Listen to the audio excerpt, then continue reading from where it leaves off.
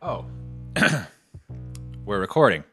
Well, if that's the case, then I would like to welcome you to the Photography Friends podcast. I am your host, your photographer, Jared Poirier. And today, we are going to be continuing our voyage through some of the greatest niches in all of the land of photography. That's right. It's another episode with just a normal intro. If you guys were expecting some type of whackety schmackety intro with tons of jokes and stuff, look, we're not doing that on this series. It's just normal intros for the time being, guys. It's our series exploring various niches in photography. It's the search for the best, the number one ultimate photography niche. And to help us with that, I have interviewed some photography friends of mine. Some of them have been on this podcast before. Some of them have not. Some of them will be in the future. I can see the future, and some of these people will be on the podcast. But today we're going to be discussing boudoir photography. And I've never done this type of photography myself, so I'm going to be completely relying upon the expertise of a wonderful photographer who I know and trust, Chris Chan. So thank you, Chris, for contributing to the podcast. And we're going to decide, is boudoir the greatest photography niche? Is it number one? I don't know. We're going to find out. But before we can do anything like that, we need to thank our gracious sponsor, which is, of course, CloudSpot, the easiest way for photographers to deliver and sell their photos online. You can experience hassle-free downloads, beautiful galleries. You can really impress your clients. You can save a lot of time for yourself, and you can do all of that with a 50% discount just by clicking that link down below. So check that out. Make a beautiful experience for your clients and save yourself some time and some money. Links down below, 50% off. All right, so let's talk about boudoir photography. If you don't know what that is, the fancy way to say it, I guess, would be intimate photography, often for personal use. That's the definition that I got on the internet. But to explain it to idiots like me, it's a fancy word for sexy photography. So if you want to get into this form of photography, if that's something that interests you, then these are some of the things that you're going to need to consider. So as Chris says here, when it comes to some of the things that are best about boudoir photography, getting to explore creative lighting, capture moments and looks that people don't usually see. You're able to oftentimes boost the confidence of your models, which I think is really cool. That's one of my favorite things about photography, actually, is just helping people to see themselves in a new light, right, and boosting their confidence. Chris says that it's not incredibly difficult to get clients, and there's lots of room for creativity, flexibility, and even quote unquote air, even mistakes, right? It's a more creative endeavor, right, than some of the forms of photography that we're going to be talking about in this series, and that's really attractive to a lot of people, and I can understand why Chris really enjoys that, because sometimes the pressure of getting everything perfect isn't really like that much fun or that creative. It can still be fulfilling in its own way, but yeah, being able to really flex those creative muscles and spread those creative wings and fly off into the vistas of creativity can often be really nice, really satisfying. So some of the worst things, though, about boudoir photography. Inexperienced models who are awkward and need a lot of direction. I could totally see that. Sometimes it's difficult to edit Lots of light and shadow might expose a lot of unwanted textures. So he might be talking about like skin here, probably like retouching photos. Like a lot of the work that I've done with like studio photography and stuff like that, yeah, it does come with quite a bit of editing. Clients being their own worst critics, right? They're in like a vulnerable situation. You might have to put in a little bit of legwork, a little bit of like pre-production. We had an episode a little while back with my good friend Dana talking about preparing for photo shoots and kind of like pre-production stuff for photo shoots. So you might need to do some of that if you want to get into boudoir photography. And this is probably the greatest point right here, which I hadn't really considered. This is something, this is why I think this series is kind of a good idea. There's stuff that I don't really consider. People who work in these particular niches every single day, they understand some stuff that I don't. There's a limited ability to expand your portfolio, right? A lot of this stuff is for personal use. And if someone isn't allowing you to show off the photos that you've taken, it can be very difficult to get future work, because that's oftentimes how you do it, right? People reach out, they say, hey, I'm interested in a photo shoot. Have you done this type of photography? Normally, you need to be able to show them some work. It's tough to just say, oh yeah, I have, trust me. It doesn't really work that great. Just imagine great photos. That's what I shoot. Some of the gear that you're going to need. Now, this is going to get confusing because both these guys are named Chris, but much like the last Chris, this Chris says that you need a full frame camera for this particular form of photography. I think that's going to be kind of a trend, getting that full frame.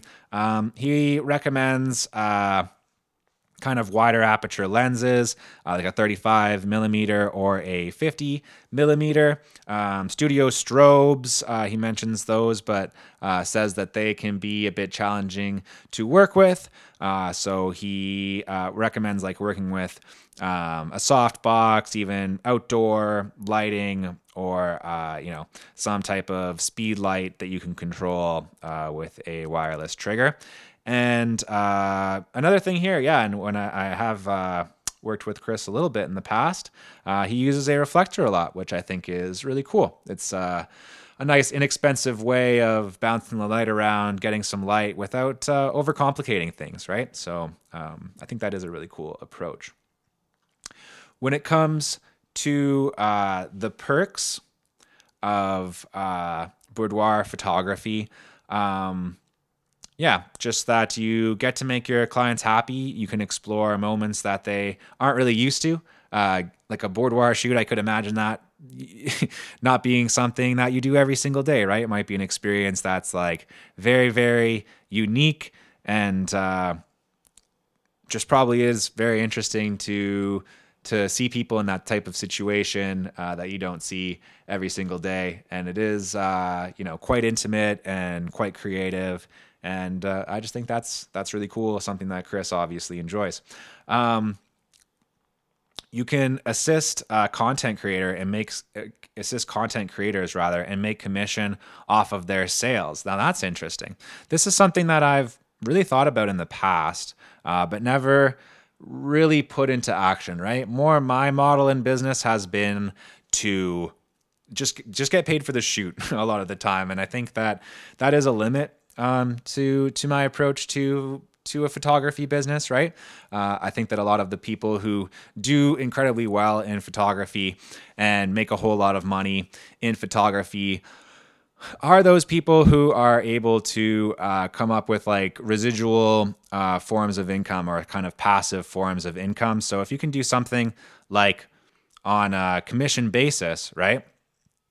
And maybe you're not even making as much up front, but you hash out some type of deal where you can make like residuals down the line, that can be an interesting and good way of structuring things. So kudos to Chris for kind of working that in here.